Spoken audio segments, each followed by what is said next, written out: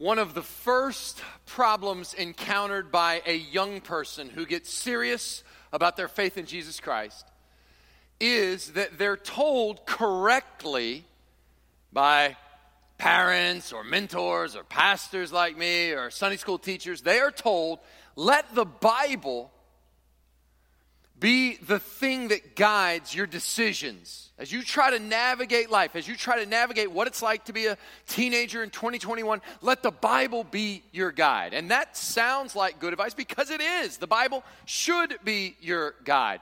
But what a teenager quickly realizes is, as they go through the Bible, a lot of the questions that they have real issues with were not addressed in Bible times, right? This book was written long ago, and so they've got issues about whether or not it's right or wrong for a Christian to do this, and some Christians say, oh, it's absolutely no problem. You have Christian liberty. You should feel freedom to do this. Other Christians say, not so fast. This isn't a good thing, and so a young person will come and say, well, I don't want to sin, and some Christians say this is okay, and some say this issue, is fraught with problems. And by the way, these are usually gray areas. No young person has ever come to me and said, hey, Pastor, some of my friends say this is okay, and some of my friends say it's not. What do you think? What does the Bible say about being a serial killer? The Bible says you need new friends now, okay, right? Like, no, they never do that. But it's these gray areas, right? And so you've got these young people that are frustrated. Here's the thing. If you're not careful, you never really outgrow that frustration. You don't acknowledge it. I think, some people are so set in their convictions that we just assume that they read it in the Bible and that's it and that settles it. But there's so many things that the Bible, it just doesn't specifically address. What do you do with those? What's fascinating is every generation has their own set of gray areas. And the ones that come from years ago look quaint and almost silly now, but we're utterly blind to our own gray areas, I'm convinced. Like my parents and grandparents talk about whether or not it was a sin for a Christian to play cards. I heard a story after the first service. Somebody was talking about how their grandparents could not believe that so-and-so wore pants to church, right? Yeah, you tell a teenager that, and they're like, well, yeah, what are they supposed to be, right? Right? Some of you are nodding because you have grandparents, right? Can a Christian go to a dance? What about the dance hall? For my generation, dance hall's fine. Skating rink, den of iniquity. Dance hall's fine. You're better off at the dance hall, playing cards than going. But that was my town. When I was in college, right, the gray areas changed. And the gray areas, I remember being at the Baptist Student Union at Murray State University in Bible studies and really wrestling through. And really, the point is we were Christians. We were trying to follow Christ. We were really trying to discern what's right, what's wrong. And should a Christian join a fraternity or not? Well, you're not gonna find that. You can't just go to the Bible and be like, okay. It was written in Greek, ironically, but it's different, right? This will tell you about the particular cultural moment I grew up in. And you'll either know the weirdness of all this or you won't. Let those with ears hear. Is it right or wrong for a Christian to pirate music from Napster? Like okay. If not, just ask someone in a very specific Gen X range. They'll help you with that. What about smoking or going to clubs or R-rated movies? I remember having this discussion, in New York. I'm watching this like, no. One of the ways to teach this, by the way, if you ever want to drive this point home, is get a group of Christians and frame. I had a list of like 30 issues. When I teach this in a seminar, I have like 30 issues, and there are all these gray areas, and I'll let no one have any gray area. You must, 100% of the time, it is always right for a Christian to do this, or it is always wrong in every case. And I would name the issue, right or wrong, and it would be like, wait. I'm like, no waiting. You must choose. And they really quickly got the point. Well, it's not always easy to choose. I remember having this really weird discussion between these Christians. One said R-rated movies were fine, but PG-13 weren't, because R-rated was Passion of the Christ and Braveheart, and PG-13 was these filthy comedies. And I'm going, what planet have I'm just going to go get some music from Napster. The point is everybody with me, right? So those were my gray areas. Nowadays, what about now? We're going to be a little more blind to these, and even you'll see throughout this, I want to give examples, but if they're too on the nose, I run the risk of defeating my own sermon. What I'm after today is helping God's people think like the free. And the last thing free people need is another burden of legalism put on them. I want you to think like the free. So I'm not going to give you a list of rules today. But nonetheless, if you give no modern examples, then the whole thing, you run the risk of just flying over everybody's head. So I'm trying to do this delicately. But for example, the issues keep changing. States are legalizing marijuana. You can look in your concordance. It ain't in there. I read an article, or been reading articles about how much materialism is okay for a Christian. I mean, when is it sin for you to own? I used to say there's only 5 days in the week, the work week, and some of you have more than 5 sweaters in an age of hunger. How could you, right? So your sixth sweater is sin? I mean, like, is that, did everybody see my point? Like, so now it's materialism. This is a big gray area, I think, for Christians.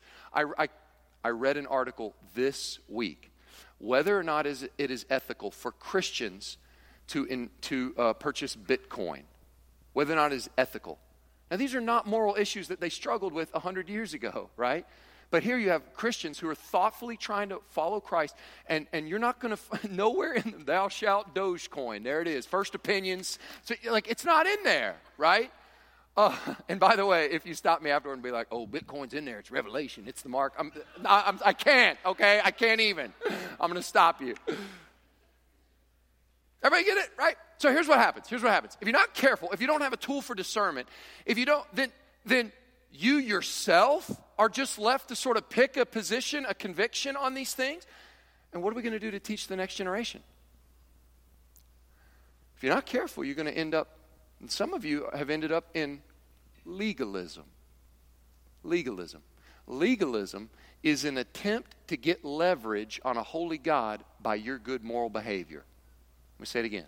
Legalism is an attempt to get leverage on a holy God. See, God, you have to bless me because I've been such a good person. I not only followed the rules in the Bible, I followed some rules we made up. They're not in there, but we made them up just to follow them. Here's why legalism's never going to get you where you want to be. It's going to only lead to one of two places. It's only going to lead to pride, right? You can see that. I'm following all the rules. Why aren't these poor people, they're not following the rules? How dare they, right? Pride. Or despair. I failed the rules. And a lot of legalists that are either prideful or utterly filled with despair. See, so legalism's no good. So to avoid legalism, a lot of people, they say, we're under grace. We're not under the law. We're under Christ. And so the pendulum, instead of going here, where does the pendulum go? The pendulum goes, well, if we're not going to be legalistic, whoosh. And the pendulum swings all the way to the opposite of legalism, has a pretty thick Greek root. The opposite of legalism is called antinomianism. Antinomianism, anti, against, nomos, the law. Utterly lawlessness, right? So these are the people that are like, well, I don't want to be a legalist, so I'm free in Christ. And they're living a life of total debauchery and, getting wasted every weekend because, hey, I'm free in Christ, right? So that's not it, right? So if it's not legalism and it's not antinomianism, then where do most folks land? It's just traditionalism. Why do you believe what you believe about Christian ethics? I guess I never thought about it. We always did. That's what I was taught. That's what my preacher told me growing up. That's what we were told. Well, how do you know what you were taught is from the Scriptures? What if it's actually legalism or antinomianism? What we need is a tool, a grid, a framework, because the Bible doesn't, again, young people are often frustrated because the stuff they care about is not in the Bible, and the stuff they don't care about is. So they come to me and they're like, hey, what does the Bible say? I mean, right or wrong for a Christian to smoke weed? Like, what's the deal? Like, I'm asking, honest. And if you think these are insane if 100 years ago, but every generation's issue is going to be different. What's your conviction on that? And where do you get it in Scripture? Well, it's not in there. But no young person has ever come to me, ever, and be like, Pastor Tom, I need to know what the Bible says about something. What, buddy? I've been up all night. What is it? How many cubits and a span high is the wall of a tabernacle? Finally! Like, yes, turn with me to 1 Kings, buddy. Let's do it. Okay, you understand? So if the issues you're concerned about are not in there, and the issues you're not concerned about are, what does the Bible give us? Because I thought Pastor, isn't the Word of God living and active? Isn't it eternal? Doesn't Isaiah 40 say the grass withers and the flower fades, but the word of our God shall stand forever? Yes. So now we go right back to where we started. If the Word of God is eternal and the issues we face are generational and we need ever-increasing nuance and complexity because the issues are getting more and more complex, the only place we can go is the Word of God. The Word of God is not going to address necessarily your issue specifically. Sometimes it does. Should we murder? Thou shalt not, in fact, murder. That's in there. But other times it doesn't, and we need to know what would the Bible say if this issue were around in Bible times? And for that, we need a tool of discernment. So what the Bible does is instead of addressing every issue, because think about it, the Bible is for every culture, for every time. The whole world couldn't contain the amount of books if the Bible were to tackle every single issue. So what the Bible does is lay out principles. And from those principles, you can develop a core conviction about any issue. So here comes the big promise. On the back of your bulletin, you'll see there's some places for notes. Normally there's just blank sermon notes. But if you look at the back, and if you didn't get a bulletin, you may want to sneak out and grab one because you've got blanks to fill in. Now watch this. By the time you leave today, you will have in your hands a tool by which you may take any issue. I don't care how crazy, I don't care how hotly debated, take any issue you want, and you can work it through what I call the Corinthian grid. Something like this was handed to me when I was a freshman in college at a Bible study, and they're like, here, this will help you make decisions. And I was like, okay, I have taken it, I've modified it a little, but you can take any issue, you work it through the Corinthian grid, and at the end, you will have not a, here's what my mama said, here's what my preacher said, here's what my grandpa said, here's what the legalists say, here's what the antinomians say. You'll be able to say, here's biblically a foundation for this conviction. Here's why I've arrived at this. Because you've been thoughtful. And so you have here a tool to help us discern. I call it the Corinthian grid, how free people think. I'm going to say this now. I'm going to say it again at the end. The worst thing that could happen would be for you to walk out of here thinking now you've got a whole new set of rules. If you are a Christian, you are free in Christ. So this tool is how to think through how to use that freedom, how to honor it. So let's get to it. The grid has 6 parts. Each one is going to have a principle and a question, and they're going to follow this section in Corinthians. And when we get to 1 Corinthians chapter 8, starting in verse 1, y'all, you could have heard a pin drop. When you remember, when Paul wrote this letter, they wrote Paul with all their concerns. Paul wrote back this letter. And he'd been ticking off each concern as it goes down the list. And remember, they read this letter to the church. So imagine it would have looked just like this, or maybe they were in a big house or something, and Paul's reading the letter. And when Paul gets to the part about like getting along with each other, they're like, yeah, blah, blah, blah. And then he gets to 1 Corinthians 3, yeah. And then he gets to sexual morality, yeah, blah, blah, blah. Yeah, your body's a temple, yeah. And then he talks about marriage, yeah, blah, blah. And then chapter 8, they're like, oh, yeah, this is what we've been waiting on. Now, remember how I told you every generation's issue is wildly different? This issue will make no sense to us, but it made all the sense in the world to that Corinthian church. It was the hot button issue. It was the issue that had divided the church.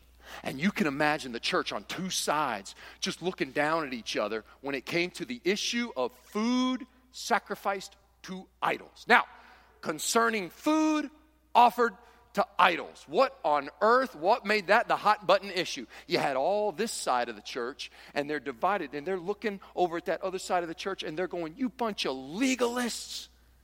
You're just a bunch of legalists. Why? Because everybody knows idols aren't anything. So Corinth is a pagan city, and so there's all these temples to these Roman gods and goddesses. Two things happening here. Two main issues that they stumbled over. One, a temple was not only a place of worship, it was a social gathering point. The closest modern equivalent to an ancient Roman temple is a restaurant. This is how you would host a dinner party. This is how you would invite your friends over. You'd go to the temple and you would bring your own animal to be sacrificed. Massive. And you'd sacrifice the animal. Part of the sacrifice would go to the temple. That was basically how you paid your bill for using the temple, paying your restaurant bill, okay? That's how the priest got paid. The other part of the animal was used to feed your dinner party. Well, there was always stuff left over. And so the leftover part, it became a wholesale grocery. they would sell that to local Corinthian grocers. So in the food markets, you'd have food that had been sacrificed to idols. They couldn't do it. It was a way for another revenue stream for the temple. Everybody got it? So the two issues were, are you even allowed to go into an idol's temple to eat? And then certainly when you're in Corinthian Publix and you see like food that's been sacrificed to idols, I mean, can a Christian eat idol food? Church was divided over this. Divided. Because on this side, you got people going, an idol isn't real. Hello? An idol is a block of wood. See that stone statue to Aphrodite or to Athena, whoever? That's a stone statue. That's all it is. So because idols aren't real, but steak is, you bunch of legalists, how are you going to deny me, right? And meanwhile, they're over here going, how can you eat that Satan food? What are you doing? That's meat that's been sacrificed to idol. And I saw you in the grocery store. Because what happened? Because you pulled up Corinthian grocery store and you got to the meat section and you realized this meat that is fresh right there, butcher in the store, that's 15 drachmas per omer. Whatever. $15 a pound. And then over here you see all this meat and it's wrapped up and it's got a sticker on it. It says clearance. It's only $5 a pound. Why? It's not as fresh. It came from yesterday. There was a big feast over at the idol. And because this food's already been sacrificed to idols, it's only $5 a pound. You're a mature Christian. Your first thought is idols aren't real. But that's $10 a pound. I am omnifrugal, thrifty, and I realized that's a savings of $10 a pound. That's $10 I can give to the poor. And so you're just loading it up, right? And you get to the cash register, and there's a little baby Christian who was just saved out of this whole idolatry, and they're watching you, and you're just, hey, come over, we'll have some steak, you know? And they're like, I saw a deacon in the grocery store. He was buying idol meat, right? The church is losing its mind. And this half over here is, you are blasphemous. And this half over here, it's sacrilegious. Like, I'm not stopping. So who's right? Church is up in arms. So when Paul gets to this letter, I'm telling you, people were like, oh yeah. I mean, there's people in the church literally with their steak ready, like, oh, say the word, right? Before he gives his ruling, watch what he does. Brilliant. Before he talks about who's right, who's wrong, he talks about the attitude with which we come together to discuss these things. Now, concerning food sacrificed to idols, we know that all of us possess knowledge. And you can almost hear the cheers, right? Because the emphasis everybody hears when you say we all possess knowledge, the emphasis is on us. Yeah, we all possess knowledge. So therefore, because everybody hears what they want to hear. Paul's about to say our side's right. We possess the knowledge. And he's like, yeah, we've got the knowledge. So Paul says, yeah, this knowledge puffs up, but love builds up. Ooh, snap. See what he did? He says, you guys have all this quote-unquote knowledge. All your knowledge did is inflate your ego, and you don't have a shred of love. The fundamental Christian doctrine is not one of who has better knowledge. It's love. You've forgotten love. So if anyone imagines that he knows something, he doesn't yet know as he ought to know. But if anyone loves God, he's known by God. So you see that? The first thing he says is before we even talk about who's right and who's wrong, all y'all need to simmer down. Isn't he right? Have you ever seen that? When there's a church fight, the first thing is everybody thinks they're speaking for God. They're speaking for God. No, we're speaking for God. Meanwhile, God's like, none of you are speaking for me because I would speak in love. And so the first thing he says is let's all have a shred of humility. Then we can talk about the issue. So now that we all have a little humility, now that everybody simmers down, takes a step back, then he addresses the issue. Therefore, as to the eating of food offered to idols, here it goes. We know that an idol has no real existence and there is no God but one. And already you hear this half of the church be like, yes, see, idols aren't real. For although, he doubles down, for although there may be so-called quote-unquote lowercase g gods in heaven or on earth, as indeed there are many quote-unquote gods and many lords, lowercase, yet for us there's one God, the Father, from whom all things including meat, including this idol, everything belongs to God. You can hear them. They're just erupting. The guy who's reading it can barely get the rest of the verses out because this half is like, in your face, legalists. Yet for us there's one God, the Father, from whom are all things and for whom we exist, and one Lord, Jesus Christ, through whom are all things and through whom we exist. Boom! Mic drop. There you have it. And that's amazing, by the way, considering Paul's Jewish background. But he knows you are free in Christ. Idols are not real. They're just blocks of stone and wood. So you are absolutely free to eat the meat. So he answers it with, these people are correct. And they're like, yeah, tonight we feast, And they're so excited they got freedom in Christ. And I told you guys were being legalistic. So that settles it, right? End of story. Paul says, not so fast. The showstoppers, verse 7. However, not all possess this knowledge. What do you mean? Well, some, through former association with idols, eat food as really offered to an idol, and their conscience, being weak, is defiled. Now look, food will not commend us to God. We're no worse off if we do not eat, no better off if we do. Jesus settled that in Mark 7 when he declared all foods clean. But take care. So you have a right to do it. But take care that this right of yours does not somehow become a stumbling block to the weak. Verse 10, for if anyone sees you who have knowledge eating in an idol's temple, will he not be encouraged if his conscience is weak to eat food offered to idols? And so by your quote-unquote knowledge, this weak person is destroyed, the brother from whom Christ died. In other words, come on, Christ gave up his life for this person. You won't give up your dinner plans? Thus, sinning against your brother and wounding their conscience when it's weak, you sin against Christ. Therefore, and Paul takes all of chapter 9 to talk about, he's saying, I live this out, Therefore, if food makes my brother stumble, I will never eat meat, lest I make my brother stumble. Paul says, I will become a vegetarian before I hurt a baby Christian, a weak Christian. Incredible. Yes, Christian, you are absolutely free to eat that food that's been offered to idols. And I hope that as a truly free person, you freely choose to restrict that freedom and not exercise it. Why?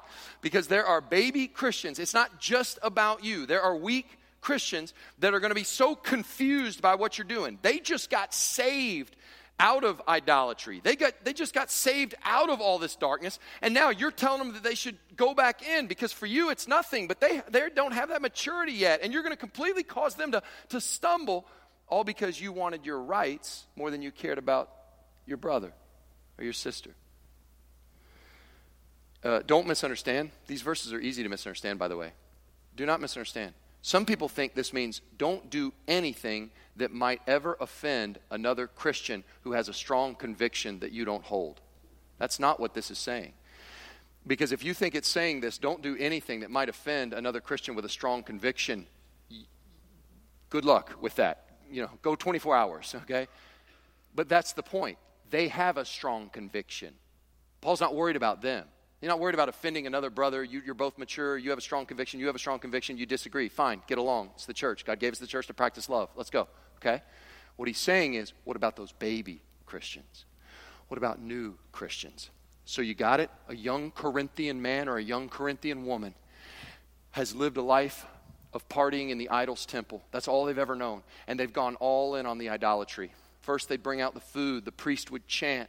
There, eating in front of that idol, it was almost as if you were asking the God to dine with you, and you really believed all that stuff. And then you knew that, remember, this idol's temple was not just about the banquet. Afterward, out back were the prostitutes. Right after the banquet were the temple prostitutes, and they would ply their trade for a little extra money devoted to the God or to the God's temple. And that whole world of darkness and debauchery, and now even the smell of the meat.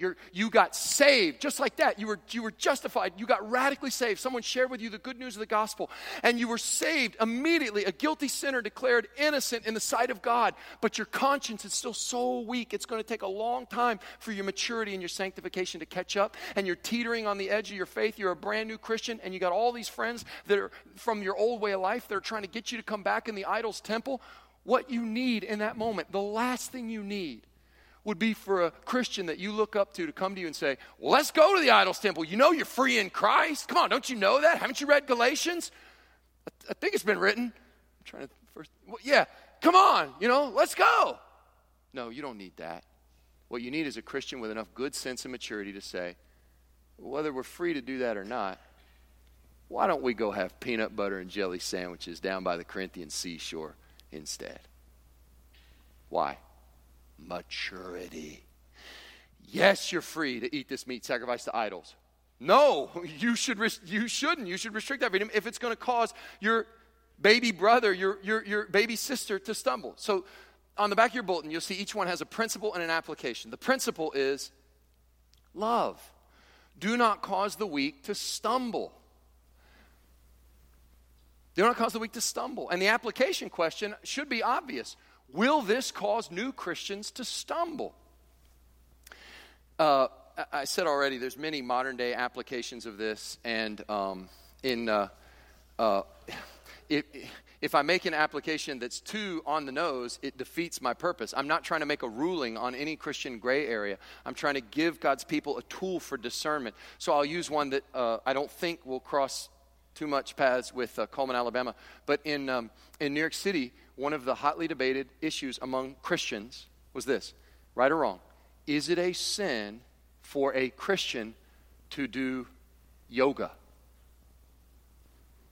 I know, right? Some of you are like, what? Why? Some of you are like, if I try it, something will snap. So yes, it's so that was a big deal. Why? It would never cross my mind, right? Yoga, I just think of it as like a form of exercise. I think it's stretching mainly. It's just stretching and try to relax and everything. But our church was filled with people from Southeast Asia. And a lot of them had been converted out of Hinduism. And for them, it wasn't just stretching. The whole act, it was a spiritual connection. And so for them, they could not easily decouple what is just the stretching and the exercise and has all these health benefits or whatever from this is idol worship. This has a pagan element. And so watch. So the immature response would have been, idols aren't real. Hello? So get with the program. Grow up, legalists, and let's do some yoga. Or whatever. That was my only yoga move. I'm pretty sure is not, in fact, a yoga move. Very immature, right? The mature response is what? We're probably free in Christ to do this, but you know what? Let's just go play softball. Like there's other things we can do to accomplish, exercise and all that. And so it's like, yeah, we can choose not to do it. Let me ask you something. Could our nation not use the first part of the Corinthian grid right now? I mean, the way we talking down to each other and the kind of humility it takes, and to say, yeah, everybody in 2021, it's all you hear about. I got my rights, my rights, my rights. Who's the one who's saying, hey, and I'm going to exercise my right to subjugate, to not exercise my right? Why? Because the only thing I care more about than my rights is my brother. I love him. And I don't want to cause some baby. It's not just about me. It's about the people coming after me. Okay. So that's the first principle. Now, I told the first service, the first one takes the lion's share. And I promise you, the others in this, we will go quickly. They will not take nearly that long. I furthermore promise you that if it does start to take that long, we'll stop and come back next week and pick up where we left off. But the next we can move through quickly. But the first one takes a long time because you're laying the groundwork for here's how the Corinthian grid works. So you take it through that. Second principle. In fact, these next three we can do super quick because we covered these verses last week. Remember? It goes back to 1 Corinthians 6. All things are lawful for me. Hey, Christian, technically you're not under law, you're under grace. So what is lawful for you? Everything. I'm sorry, did you just say everything? I didn't. The Bible did. Yeah. Yep. Everything. So the question then, if all things are lawful, a truly free person doesn't ask, well, what can I get away with? What's the line? And how close can I get to the line before I cross it? Not sin, not sin, not sin, sin. Okay, how do I stay right there on that? No, that's the wrong question. You shouldn't ask, what can I get away with? All things are lawful, but not all things are helpful. Not all things are beneficial. Another translation says, not all things are profitable. So does everyone know the difference between lawful and helpful? Is there a law in this country at the federal, state, or municipal level? I ask you. There's some attorneys and judges and police force in here. I'm asking you, honestly, is there a law? I ask you, is there anywhere on the statutes, is there anything in the penal code of the federal government or the state of Alabama or our city that says that I, as a grown man, cannot for breakfast, lunch, and dinner eat nothing but a bag of Cheetos and a 2 liter of Coke 3 times a day? Is that against the law in this country? No, it is not. USA. USA, a great country. Okay? Yeah? It's not against the law. All things are lawful. Is it beneficial? In 6 months, when they examine my corpse, and they see the colon in an explosion of Cheetos dust, everybody with me? Like, you'll understand the difference between lawful and helpful. The wrong question is, what can I get away with as a Christian? Listen to me, you're free. So the wrong question is, what can I get away with? The right question is, what's going to profit my relationship with Christ? Do you have any principle? The principle is, do things that will profit my relationship with Christ. So the application question, at the end of the day, the Corinthian grid is really 6 questions. The application is, does this profit my relationship with Christ? Again, examples abound. I picked a silly one. There is no law that a Christian may not listen to secular music. You are absolutely free in Christ to listen to secular music. What the Corinthian grid tries to get you to think about, though, is what is helpful versus what can you get away with. And a special word to those of you who not only wear headphones. Some of you wear big headphones that look like Princess Leia, the hair on the... but others of you don't. You have AirPods. You ever think about what an AirPod is? Just stay with me for a second. You take an electronic device that will send you impulses, and you don't just put it near your head or on your head. Do you ever understand what you're doing? You're literally taking an electronic device, like, no, that's not close enough. I want you to go all the way into my brain. If I said, church, on the way out, I'd like everyone to pick out an electronic chip that will give you impulses and tell you things throughout the week, and I'd like you to insert it in your head, you'd be like, that's mark of the beast stuff. I'm leaving this church. I'm never coming back, and I'm suing our preacher. That's literally what you do every time you put in an AirPod. You understand? What's my point? Be careful, little ears, what you hear. Do what will profit your relationship with Christ. Think about the podcast you listen to, the music you listen to. Am I saying, did your preacher say it's wrong to listen to secular music? No! You're free in Christ. What'd your preacher say? He said you'll have a very different day if it starts, I raise a hallelujah, or starts date night at Applebee's. You're going to have it's going to be a different day. It's a different day. Listen, life is short. I want to do things that profit my relationship with Christ. And if Jackie's craving Applebee's, that would probably profit my relationship with Christ. I don't know. You got it. It's discernment. Everybody see? You're absolutely free in Christ. So don't ask, what can I get away with? Ask, what's going to benefit me? Number 3. All things are lawful. This is the next verse. All things are lawful for me. But I will not be dominated by anything. What's he saying? Simple. If the Son sets you free, you are free indeed. Oh, church, guard that precious liberty with your life. Because there are things that, yes, you can do. Yes, you have liberty to do as a Christian, but they have an addictive element to them. And Paul says, I don't want to yield control of my life to anyone or anything except Jesus Christ. So the principle, do not allow yourself to be mastered by anything except Christ. The application question, could this master me or get me in its control? Or another way to frame this, does this have an addictive element to it? By the way, if I go too fast, this is not like school at all. You may absolutely copy off your neighbor. It's encouraged. Jesus wants us to share. It's encouraged, and you're allowed to do that, and you won't get detention. Got it? Could this master me and get me in its control? The 4th part of the grid we covered last week, 1 Corinthians 6:18 and 10:14, flee from sexual immorality. Therefore, my beloved, he says in 10:14, flee from idolatry. The point here is obvious. When it comes to sexual immorality or idolatry, the modern day grasping for, by the way, idolatry is trusting in anyone or anything to save you more than God.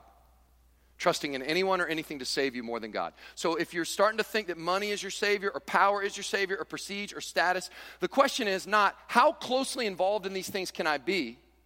When it comes to sexual immorality, the question is not, as teenagers often ask, how far is too far? The question should never be, how close can I get to the line of impurity? The question is, how hard and fast can I run toward the holiness of God? Flee sexual immorality. Flee from idolatry. So the principle, do not put yourself in situations of obvious temptation. Guys, life is hard enough, and it's hard enough when Satan tempts you. don't tempt yourself. See, that's just common sense. Don't put yourself in situations of obvious temptation. So the application, does this tempt me against God's will?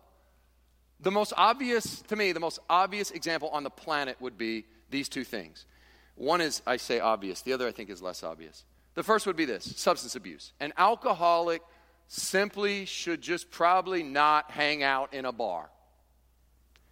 Someone who is addicted to the approval of others probably should just not get on social media. First one's obvious to us. Second one, we're probably a little blind to it.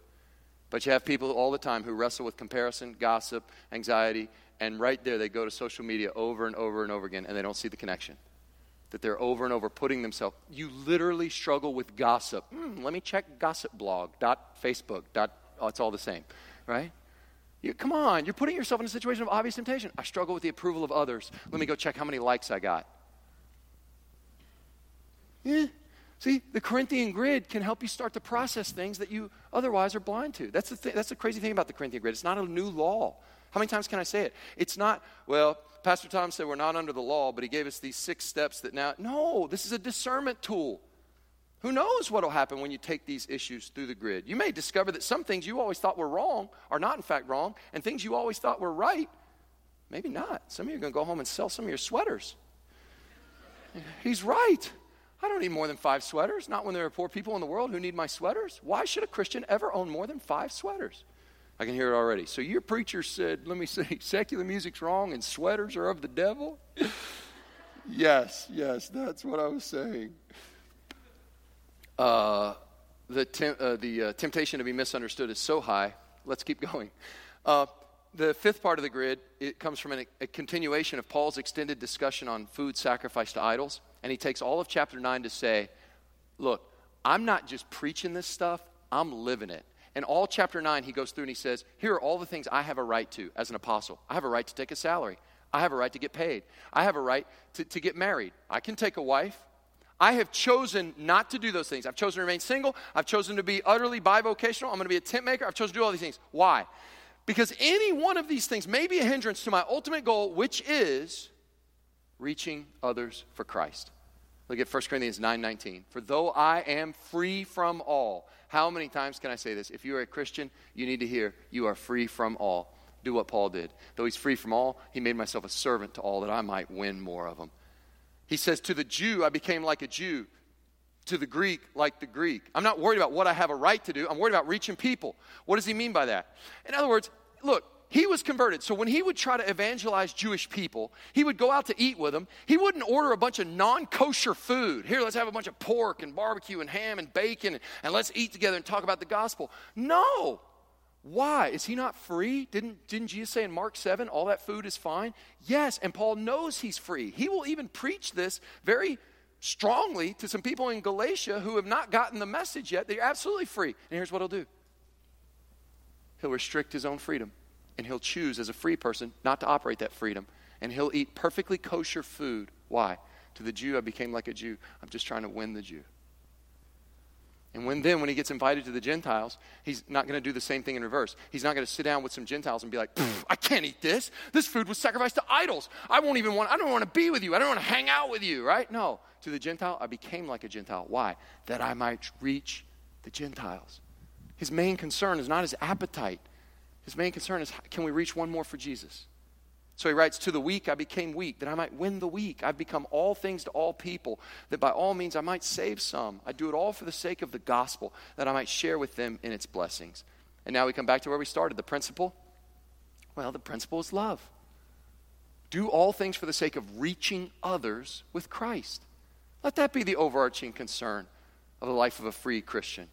Do all things for the sake of reaching others for Christ. The application question should be obvious. Does this help or hinder me in reaching others with Christ?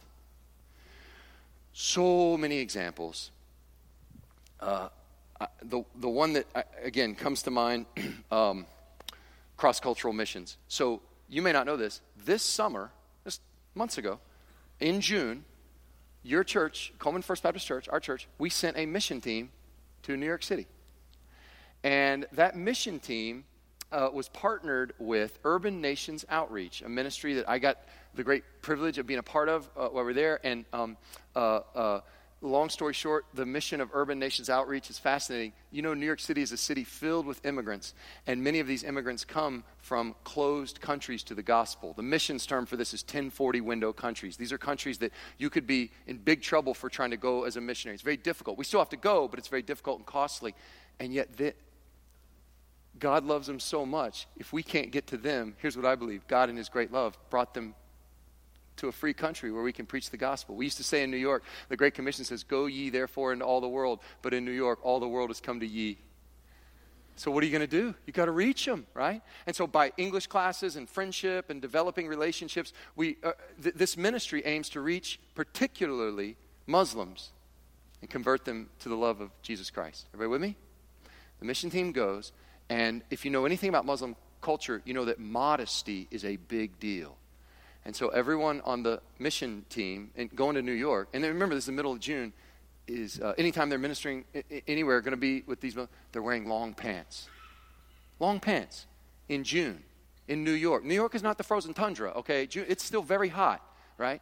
And here is our sweet little team from Alabama, and these Alabama people know that they're absolutely free in Christ to wear some shorts.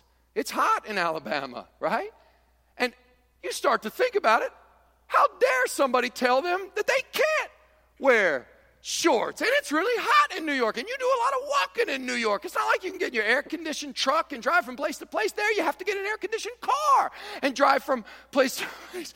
And so you're burning up, and who is anybody to tell you that you can't wear pants? And why should we do this? These are Muslim people. Why should we let their laws determine what we do? I'll tell you exactly why they wore pants.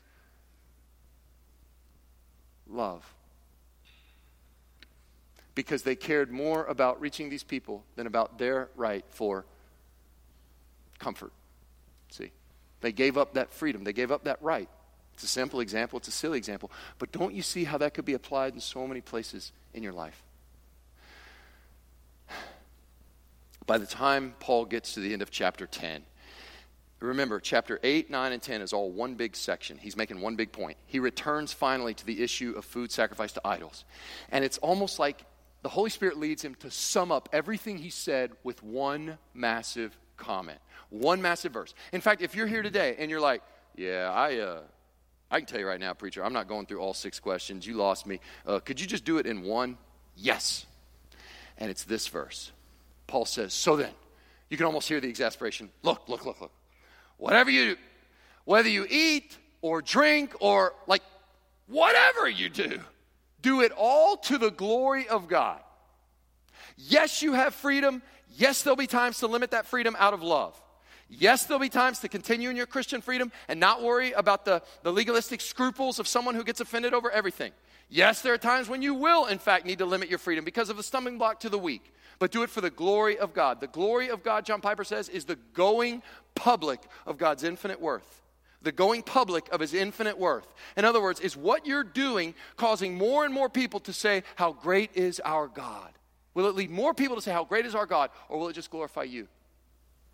So the simplest way to put it is this. And I do understand that if you do the fill-in-the-blank note-style sermon notes, you run a very serious risk that once you give people the final blank, you may not be through, but they will most certainly be through with the sermon. But here's the final blank. The principle is, do everything for the glory of God.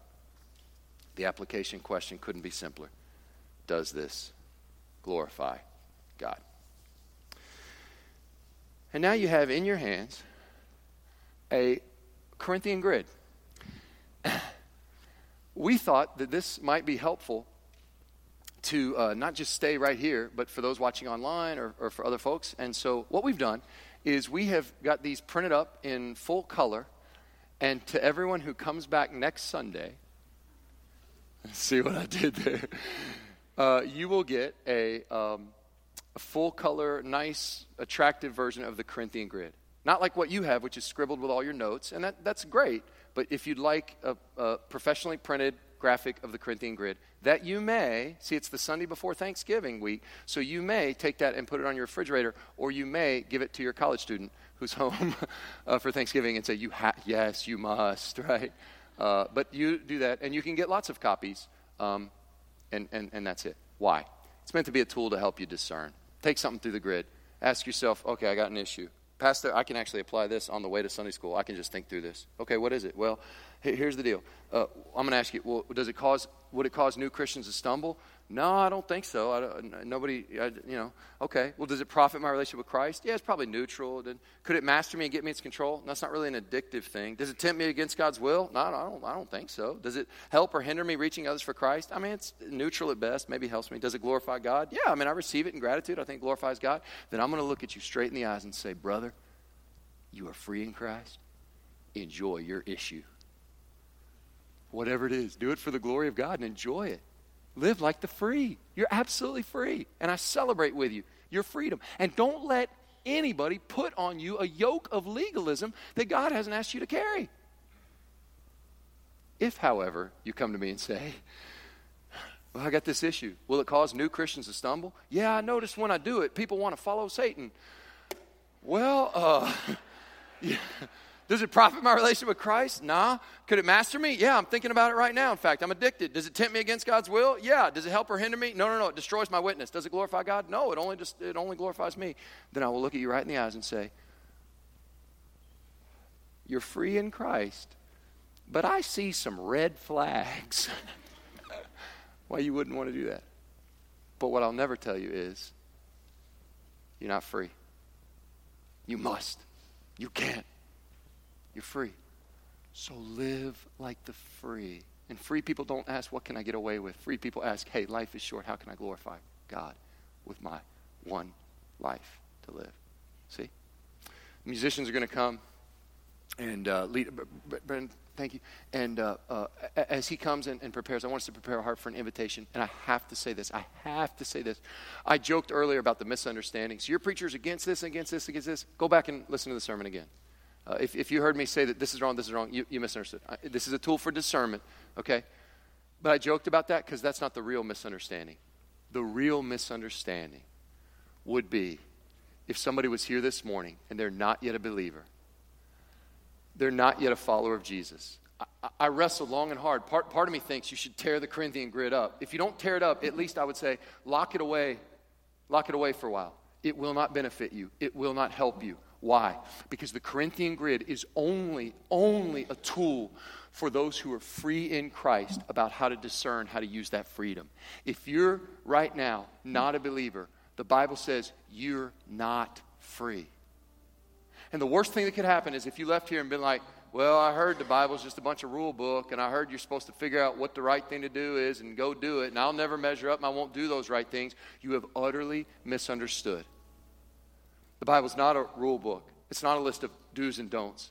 The Bible is the story of how God makes this perfect world. He makes this perfect place. And how the people that God made enslaved themselves and imprisoned themselves into disobedience. And by breaking God's law and breaking his heart, were enslaved and bound up. Sin and death and Satan, and there in the cold clutches of the enemy with no hope. The last thing that sinner needed would be for a preacher to be like, here's the Corinthian grid, here, this may help. It won't help at all. Nothing will help except God himself coming as a rescuer. Now that would help. And God came as a rescuer in that baby in Jesus, and he grew up and lived a sinless life, and he died a sinner's death on the cross. We sang about it. You heard our brother sing. It was his mercy, not my good behavior to follow or not follow a Corinthian grid or a Galatians graph or any of it. It was his mercy. And his mercy can do what nothing else can. It can set the prisoner free. If you're not yet in Christ, you're not yet free, but you could be today. Won't you receive him? Won't you receive the good news of salvation, the free salvation? And then once you're saved, you know what you might need? You might need some training wheels on how to start living this Christian life. Come see me. I'll give you a Corinthian grid. See? That's for free people. Okay? Until then, you need the freedom offered in Jesus Christ. Not a list, not a bunch of principles. You need him. So receive him today. Christians, growing in maturity, take the grid. Be blessed by it. Those that are lost, receive him today. Let's stand to our feet. Scott will be here to receive any who come. Oh, Lord Jesus, grant us wisdom and discernment. Oh, God, thank you for 1 Corinthians. Thank you, oh, Lord, for We need wisdom. We need the principles that the Bible distills. And we need discernment. And God grant us conviction and the ability to restrict freedom. It's so difficult, but grant that we could restrict freedom for love and others and glory of you. I pray if anybody here doesn't know you or they hear this online one day, I pray it would touch their heart to know they're not yet free, but they can be free indeed in you. Let them be saved. We ask this in Jesus' name. Amen.